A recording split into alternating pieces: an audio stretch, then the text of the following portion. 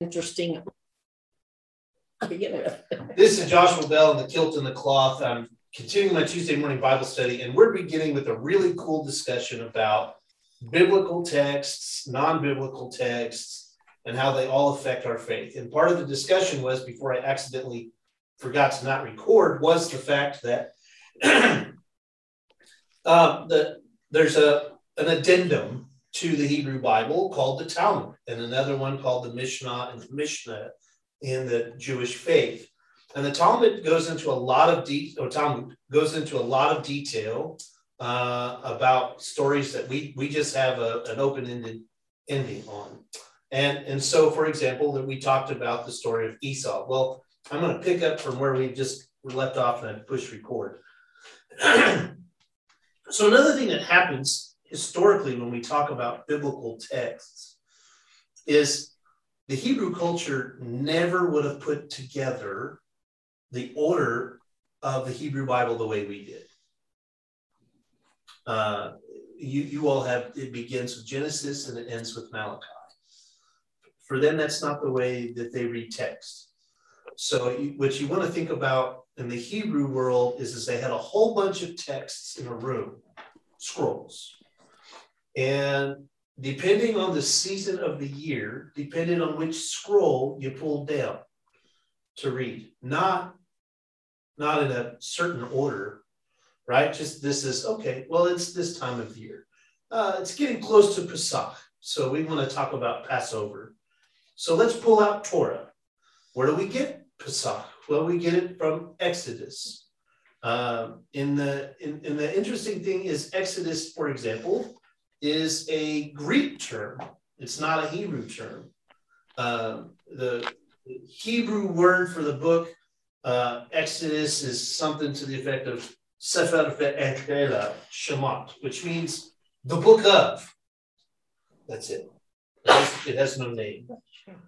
So in the Hebrew world, when we're talking about texts, they never stopped. Christianity does. We write 67 books and we stop within 200 years. In the Hebrew world, they started writing for 2,000 years and then kept writing after the death of Christ and the destruction of the temple, which is why it's complicated for us.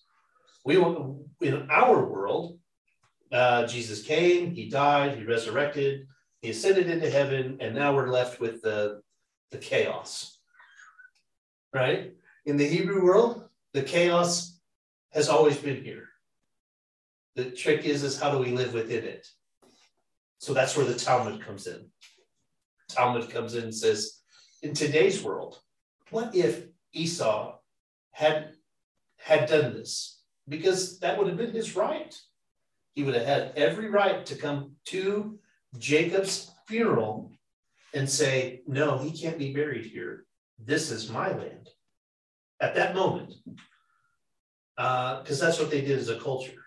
So the Talmud says, well, look at Esau. He could totally argue with Jacob and do this. And Joseph, his son, Jacob's son, right, now has the opportunity, Israel, Jacob/Israel, now has the opportunity to say, nope, you gave away your birthright. And not only did you give away your birthright, you also gave him the land.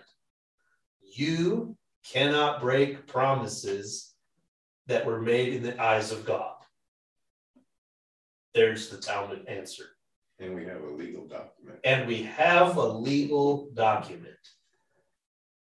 The Hebrew Bible that we have in our Bibles is not concerned with that. It's older text. They haven't even thought about it.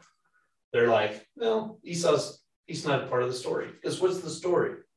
It's about to get to Moses. Got to get to Moses. And in order for us to do that, Israel, aka Jacob, has to get to Egypt. And if they're all in Egypt, then we got to talk about, well, how did they get enslaved? Right? So, and the Talmud does a really good job with explaining how that all happens. But let me give you a great example. Billy was getting ready to say, and it talks about Moses' stutter, right? Not in the Hebrew Bible. No. But in the Talmud, it does.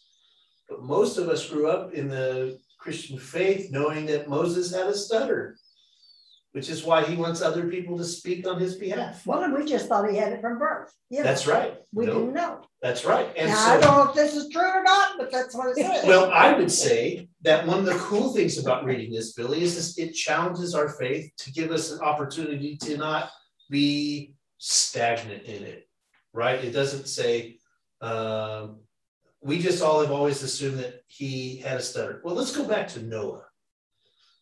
How do you know he was an alcoholic?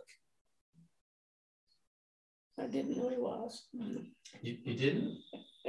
He built a big boat. It was really a big boat. So. He could have been sober all the time. That's what the people around him would have said. Sure. The very first thing he does when he builds the land is he builds a vineyard and gets drunk to himself. It's literally what it says in the Bible. And the Talmud doesn't talk about Noah drinking very much. But in our Bible, it does. Right? Moses has a stutter. Obviously, I paid no attention to that. Moses has a stutter. But we don't know why. The Talmud answers why. We don't know what Moses really looks like. We didn't really know what Joseph looked like. We just knew he was handsome and good Both of looking. them were handsome. Right? Both of them were handsome. How do we get that? Well, our Hebrew Bible says so, but the Talmud makes it even deeper. You see, it becomes an addendum. So you could read both of them side by side. The main part of the story does not change. The characters might change, but the story itself doesn't. And remember, what's the big narrative for the whole Hebrew Bible? That God Doesn't break promises. Yes, we got it. But there's just so many things that I have never heard before that I've read in here. Mm-hmm. Moses was king. For a period, yeah. And that's not in the Hebrew Bible. It doesn't. I mean, at the end of the day, it didn't change anything. No. Other than that part of it was really didn't make sense. And then he resigned. He quit. Mm-hmm. Because he was voted in instead of having the rights. According to the Talmud. Yeah. So these are good to put next to each other, but when we're here, the hardest part's going to be to say, okay, so where did this idea come from? One of the things that we know that really becomes a problem, it's right before the Shem and Ham coming and seeing him, Sally. One of the things that becomes hard is that when we talk about Exodus, it's broke down into basically 4 parts. And they were not always written at the same time. They were written in such a way that over a period of time, they wanted to come back and answer some questions. So the first thing we have to answer in if we're breaking down Exodus, the 4 parts, is the enslavement. And then eventually the liberation of the people. So that's part number 1, enslavement and liberation. The second part of that of Exodus is that they've got to travel. We got to leave. The Septuagint gives us the name Exodus, which is the Greek translation into English. And Exodus literally means to leave, to depart from Egypt. It's not really from Egypt, it's just to depart. So there's some really interesting things that come from that. So if we're liberated, how do we get liberated? Well, obviously that's from the power of God, who never breaks promises. And then the second part of that needs to be, we are now freed. Then the third part of that becomes this covenant. So now the original promise was, I will make of you a great nation. We haven't become a nation yet, right? So that's got to happen in Exodus. And then on top of this, he's going to add to the covenant. He's going to say, and then not only are you to have a great nation, I'm going to lead you to a promised place that I have designed specifically for you. So there's this beautiful conversation that happens with Exodus. And the Talmud does a great job talking about it, but it adds to the story. So which is good. Think of it when we're reading these together is the Torah or the ancient text that we read is more like the outline. And then the Talmud is the spaces in between, if that helps. Okay. That would be easier. And then the fourth one is that now that we've done all of these things, we've been free, we've been enslaved, now we've been liberated, now we've traveled in the wilderness. God has made a new covenant with us, which is the word berit. Once we've done this, we've now come to a place of worship. And so we've got to create a place of worship. So that becomes the goal for Exodus. So now that we've got to Moses, Moses now has to create, or the story has to create, what is this creator? Right? So it's got to make the power known. We've seen the human side now in Genesis. Now we have to see the God side. And that was a very loose way of saying that, but just a little history, because this is what I do every time I introduce a new book. We don't know when this took place. I'm gonna be very blunt and honest with you. If you hear people say that it took place in such and such date at such and such time, they're reading from an old text, an old book that gave them all these answers. Somebody wrote an introduction to the Old Testament book, and they put all these dates in there, but those were always guesses, always. I love you all enough to sit there and say that we don't know when any of the books were actually written. We have best guesses. Here's some of the things that we can lean towards. We always tend to think there's one Pharaoh in the Egyptian world. Like there was one Pharaoh. No, there were multiple. And they were in multiple lands. We know that the pharaohs had different names because the names of the places were the names of the pharaohs. For example, there's a place called Ramesses. And then there's a place called, let me get it. It didn't matter. There was a place called Ramesses. And we know that there was a pharaoh by that same name. At least one. At least one. Yeah, well, we know for sure there were two. Okay. But the first one, he was really interested in building empire. So he had a lot of territory. Just so happened his territory was on the Nile River. See how this starts to go? And no, that isn't the one that was the son of the Pharaoh that the daughter saved Moses. No, this would be the dad. The dad of the person that we're getting ready to talk about. Okay. Yeah. So there's a Ramesses the first who had a whole bunch of land, and especially around the Nile River. Now remember, it's all desert here. So whoever owns the land next to the water is extremely wealthy. And Egyptians cared more about deeds than nomadic tribes. So they had parcels of land and documentation that said this is where we live.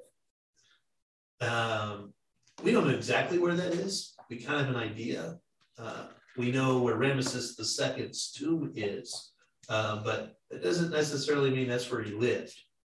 So I want to make sure I say this, because there's this great movie called The Prince of Egypt that was put together by a lot of biblical scholars, and it was really, really good.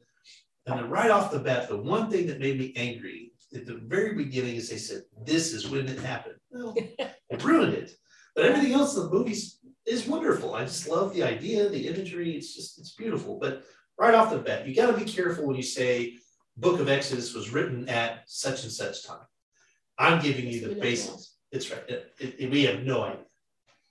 It just so happens there was a Ramesses who had a relative named Tutmosis.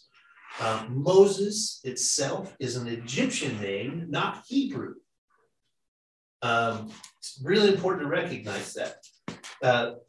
His name, I gotta remember where specifically important was, his name was Egyptian, but Oh yeah, that this idea was that if he's Egyptian, then we've got to talk about how this Hebrew then becomes adopted by the Egyptian world. And there happens to be a Ramesses II and a Menoptera was his real name.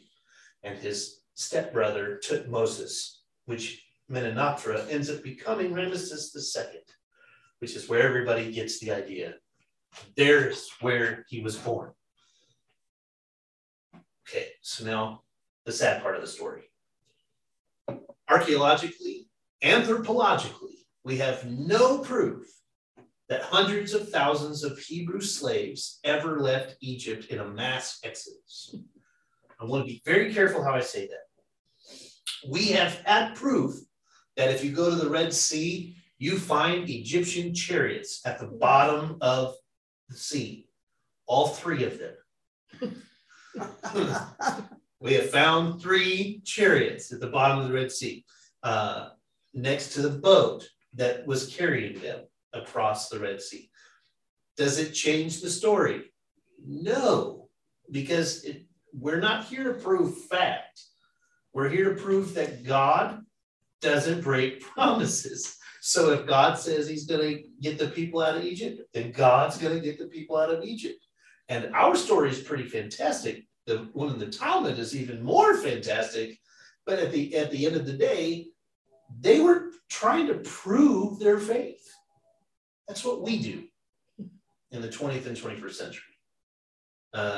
There are millions, if not billions of dollars being spent right now trying to prove that Torah actually existed. Like, here's the Ark of the Covenant. Here's the Noah's Ark. Here's the proof that this happened. Here's Esau's head. You know what I mean? Like this, I mean, the one that blows me away is Goliath's head. Everybody's still searching for Goliath's head. And you're like, you know, it deteriorated long before. I know. Wait, come on, people. This is. But there are millions of billions of dollars being trying to find proof. And all the while, the people that live there are going, yeah, sure, we'll take your money. Yeah. You know, same way we would. I don't know if you remember, in Heavener, we have Heavener, Oklahoma. There's what we call the Heavener runestone. Yes. That for a time, we said archaeologically, that this proved that Vikings came all the way to Oklahoma before Columbus, right? Do you all remember this? Mm-hmm. If that's true, great. If not, the symbols look really Native American at the same time. But does it change the story? No. All we know is that there's this runestone in Heavener, Oklahoma, that was not written or drawn by any of us. You see where I'm going with this? So it's really important that when we read Exodus, that we listen to the story more than trying to prove, okay, this happened at this certain time. It's really hard for us to do that today, especially because we're so used to proving stuff. When we read Exodus, it's really important that we don't try to prove it. The last thing I want to say about Exodus before we really start reading it is it creates 2 massive festivals for the Hebrew culture. Now, for Christians, we have appropriated and used what we call liturgical seasons ever since we became an institution. Liturgical seasons are designed specifically to help churches stay focused. Okay, so if this is the time of Advent, what are we going to do? Well, we're going to focus in on the birth of Christ. Birth of Christ. If it's Epiphany, we're going to focus in on the wise men. On the wise men. If it's Lent, we're going to focus in on Christ's death and the resurrection, right? If it's Pentecost, we're going to focus in on the beginning of the church. The beginning of the church. And then my favorite, the tongues of fire, you know, yeah. because there's fire. You know? And then as we always find, and we call it the ordinary time, and it's in the preacher stole world, the most boring time of the year, because we only get to wear green. So you have to wear green for like forever. But those liturgical seasons were designed so that we can stay focused. And where does that come from? Hebrew world. Book of Exodus creates what we know as Pesach. You all know it as Passover. And you all remember most of the time that what is Passover? Let's just talk about it that way. It was the angel of death passed over the houses where there was blood on the door. What kind of blood?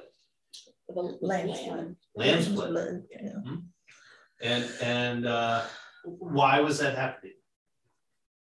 It was the 10th plague. Yeah. Right. And the worst one. And the worst one, yes. I mean, they had been through a the lot. firstborn of every child. Yeah. Yeah. I mean, the firstborn of every. Firstborn of every household. That's all right. They were children. Firstborn of every child. Yeah. And And every beast. that's right. And every beast. Yeah. That's right. And it's important to remember that there's going to be this real strong need to begin at the beginning and to connect it to the end. So right off the beginning of the book of Exodus, you have this massive slaughtering of children. We call it the slaughtering of innocents. And the Pharaoh who does not know Joseph, and ... And he kills all the firstborn men in the households because we don't want to build an army. So he leaves all the women alone, but we kill all the firstborn men because, you know. And we kill all the men, period, at that point. That's right. And then we don't have to worry about it, which is what happens, why Moses has to leave. And then at the end of the story, right, the 10th plague then repays an eye for an eye. It's a different concept. This is not Genesis. You see where I'm coming from? This is where you get the phrase wrathful God. But it's not a wrath God. It's that God doesn't break promises. And God told Pharaoh through Moses that if you don't do this, this is what's going to happen. Problem with this as Christians is what?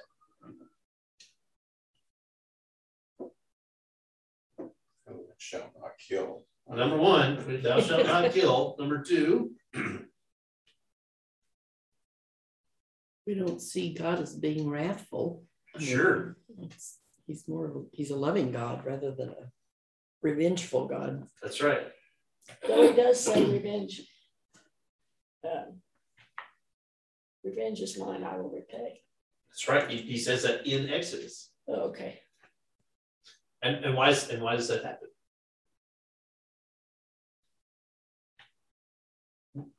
No forms of grace have been created. This is the problem.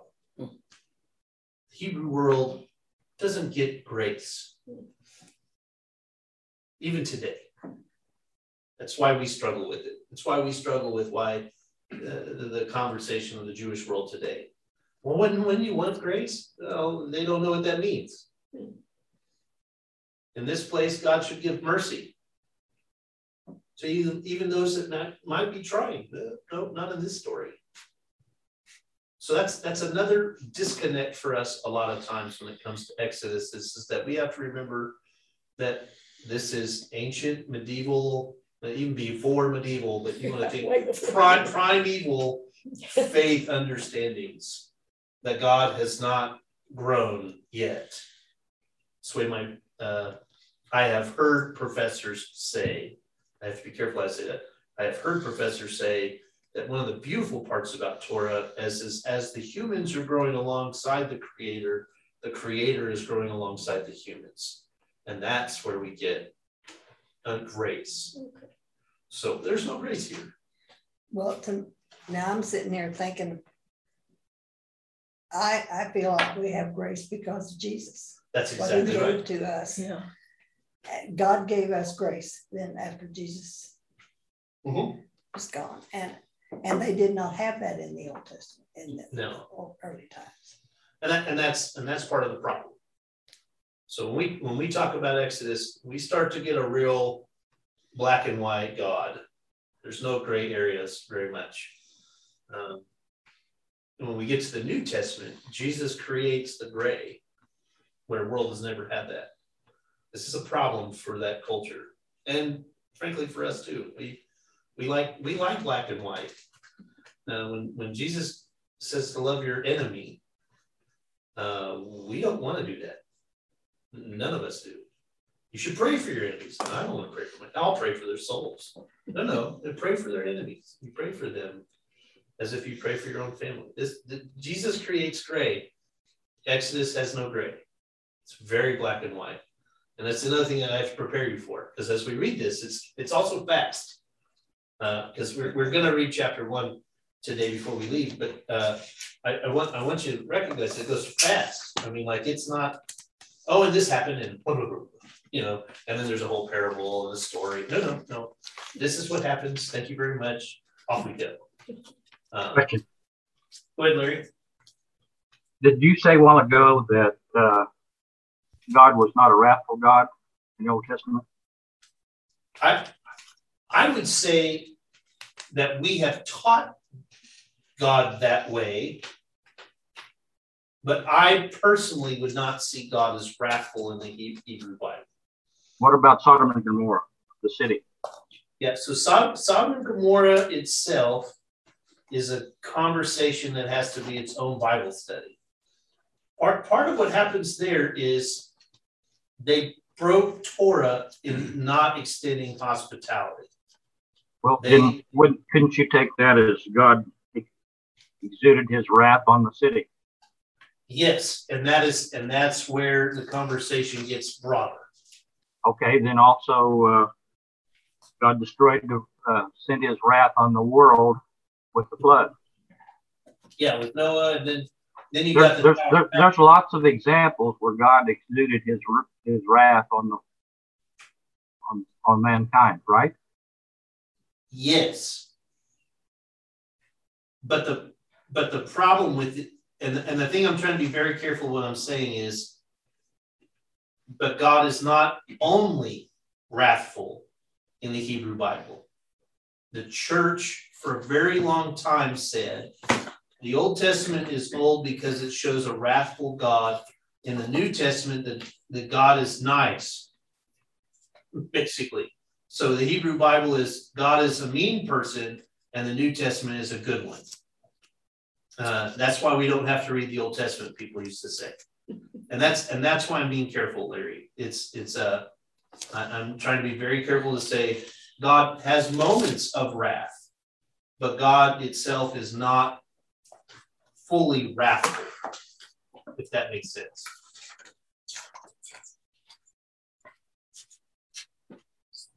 The Jews argue that God is not wrathful to them. They get themselves in trouble. He gets them out of trouble. But I mean, because it gets messy as to who those people are in those towns. Yes. Now, in fact, Noah, he gets everybody except for, but there's not a Jewish group yet, or a chosen people. Right. There's not a nation yet. So part of the struggle is when we get to Exodus, is that English or Old English. The wrath that we're experiencing here is discipline. When we get to the story of Sodom and Gomorrah, it's against our enemies. Does that? So that's. I guess that's what I mean. It's not Israel. Right. No one exists outside of Israel or the chosen people, or for the people that are hearing this, yeah. That's right. God doesn't exist to any of those people. So they would argue that God's not wrathful because he protects them all the time. But before we start reading, why did they leave? Why did they leave? When things were good, they had everything. I know. I think part of the problem with the story is that when they begin Exodus and all of these horrific things start happening, it's a story writing technique. I mean, whether it be Talmud or reading, I know how they got to where they're at. They just had plenty of chances to leave before then. Yep. And everybody would just say, thanks, we're glad you came by. We're all better off for you being here. See you. Mm-hmm. But who leaves when things are going well? Good You leave question. when things are a problem. Things are going well, you just sit back and enjoy it. But it's not their land. They're not concerned about that. They're having a good time. They have plenty to eat. I understand that, but comes and stays. maybe that's not the story. That they So it's like that walked relative away that from comes and God. stays. You just answered your question. So part of the problem with this is that They're comfortable with the stuff that they have. Yeah, they're complacent. They're complacent. Yep. God has given them all to them, but in their minds, it's all ours. Look what Joseph did. That's right. Look what Joseph did. There you go. And now, and look what we've done because of what he did. That's right. And then back to Larry's question, and then it's not wrath in this moment, but I've heard it preached as wrath. All these bad things happen to him because of their complacency. Well, bad things happen to good people all day long because of other people. And all the plagues are against everybody, right? I mean, yes, not just the Egyptians, it's everyone. Everybody's suffering because of them. That's right. Only the last one they're aware of. Mm-hmm. It's the only thing that gets them out of trouble. So yes. I mean, because if they don't work their houses, then they die just like everybody else does. That's exactly right. Sorry, No, it's a good question. All of these are good questions. All right, you ready? Ready. Okay, here we go. Exodus chapter 1. These are the names of the sons of Israel who came to Egypt with Jacob, each coming with his household: Reuben, Simeon, Levi, and Judah, Issachar, Zebulun, and Benjamin, Dan and Naphtali, Gad and Asher. The total number of persons that were of Jacob's issue came to 70. Joseph being already in Egypt, Joseph died, and all his brothers and all that generation. But the Israelites were fertile and prolific. They multiplied and increased very greatly, so that the land was filled with them. A new king arose in Egypt, over Egypt, who did not know Joseph, and he said to his people, "Look, the Israelite people are much too numerous for us. Let us deal shrewdly with them so that they may not increase. Otherwise, in the event of war, they may join our enemies in fighting against us and rise from the ground." This is a conversation that translations are hard there, because when you say rise from the ground, what is it that we say that we come from? Dust to dust. From dust to dust. So this is what that means. So they're coming from the ground that they were created from, is the idea. So they sent the taskmasters, masters over them to oppress them with forced labor, and they built garrison cities for Pharaoh, Pithom and Ramesses. Those are the names of the cities, Pithom and Ramesses. But the more they were oppressed, the more they increased and spread out, so that the Egyptians came to dread the Israelites. The Egyptians ruthlessly imposed upon the Israelites the various labors that they made them perform, ruthlessly. They made life bitter for them with harsh labor at mortar and bricks and with all sorts of tasks in the field. The king of Egypt spoke to the Hebrew midwives, one of whom was named Shiphrah and the other named Puah, saying, "When you deliver the Hebrew women, look at the birth stool. If it is a boy, kill him. If it is a girl, let her live." The midwives, fearing God, did not do as the king of Egypt had told them, and they let these boys live, so that the king of Egypt summoned the midwives and said to them, "Why have you done this thing, letting the boys live?" The midwives said to Pharaoh, "Because the Hebrew women are not like the Egyptian women. They are vigorous, because the midwife can come to them. They have given birth." Before the midwife can come to them. And before the midwife can come to them, they have given birth. And God dealt well with the midwives, and the people multiplied and increased greatly. And because the midwives feared God, he established households for them. Then Pharaoh charged all of his people, saying that every boy that is born you shall throw into the Nile, but let every girl live. So, like I said, it was really fast. Right off the bat, this is the beginning. We're happy, we're prolific. Notice the promise is still there. We continue to increase. We're becoming more like the grains of the sand. That's right. We're definitely becoming more like the grains of the sand. There's this idea that's happening, and even without everybody else knowing what to do with them. So then they get forced into slavery, but they continue to grow.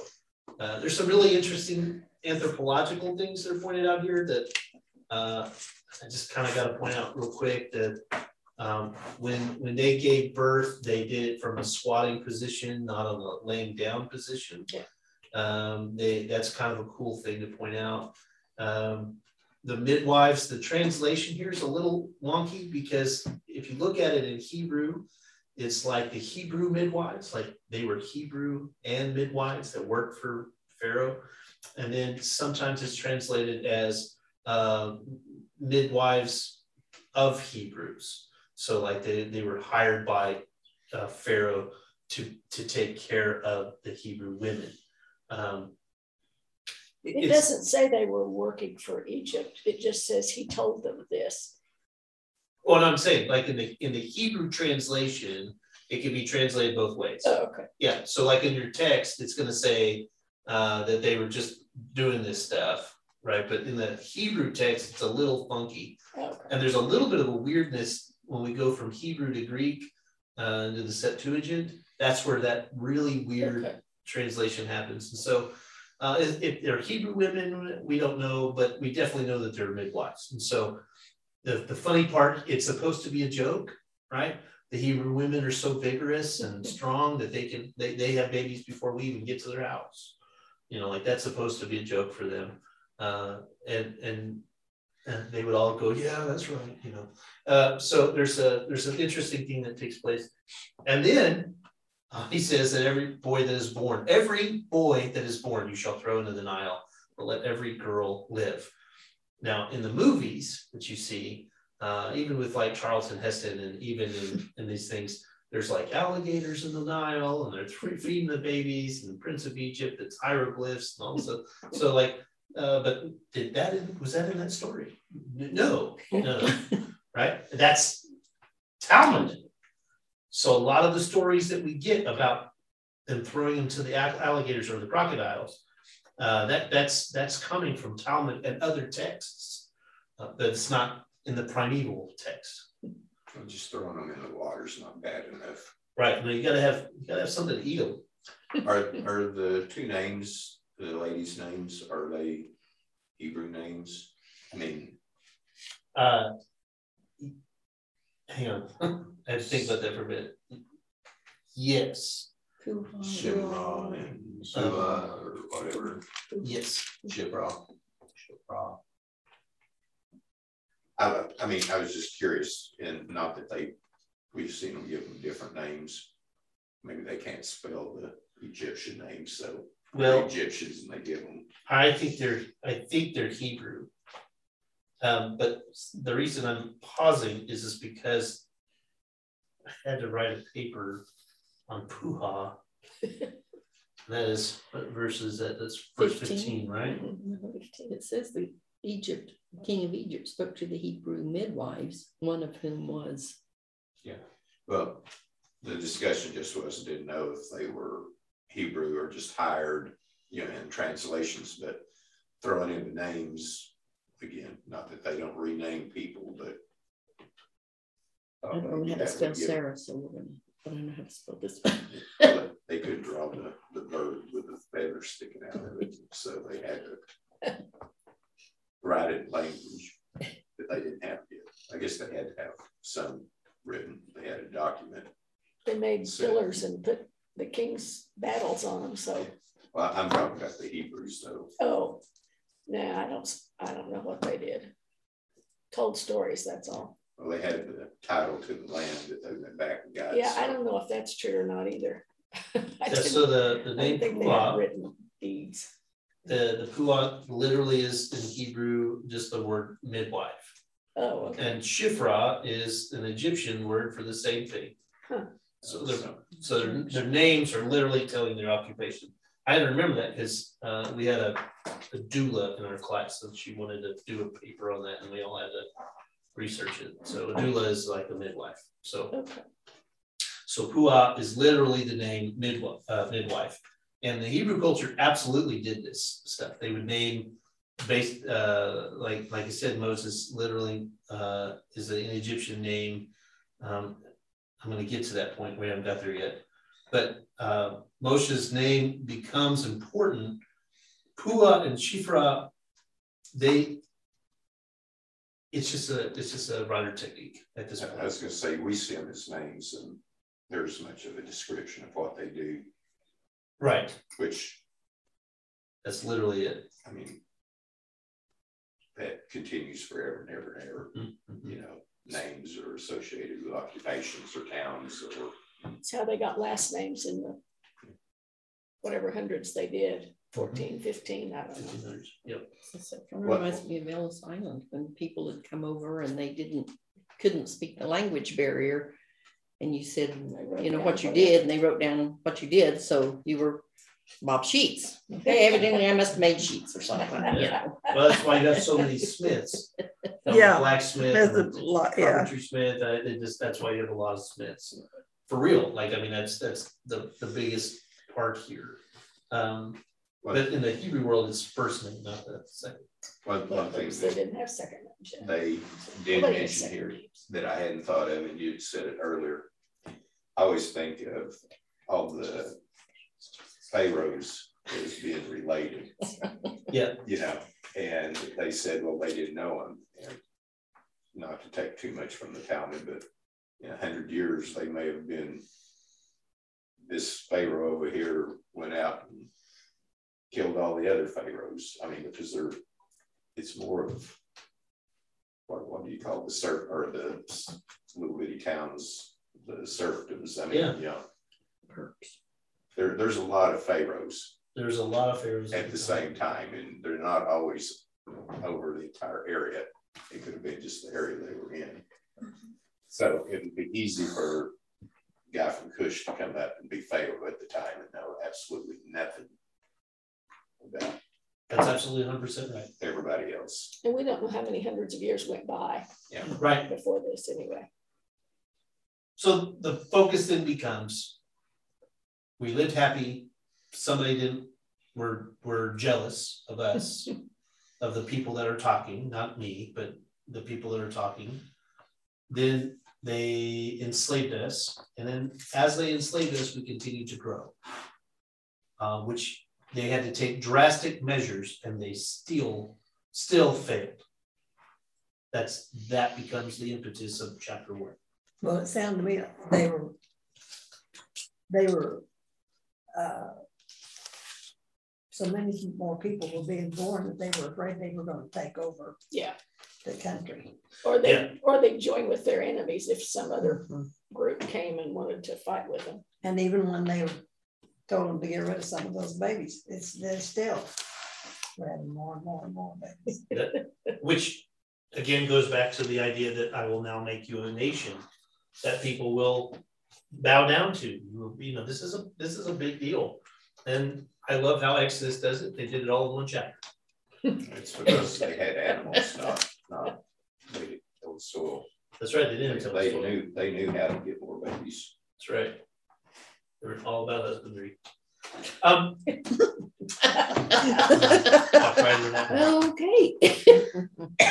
That's they did for the first pharaoh. So the chapter 2, when we get to it next week, we'll pick up right here.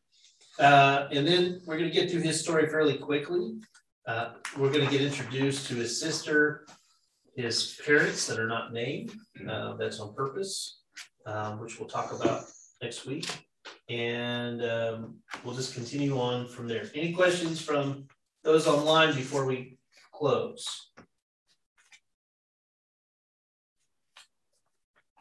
Okay. I'm going to stop the recording.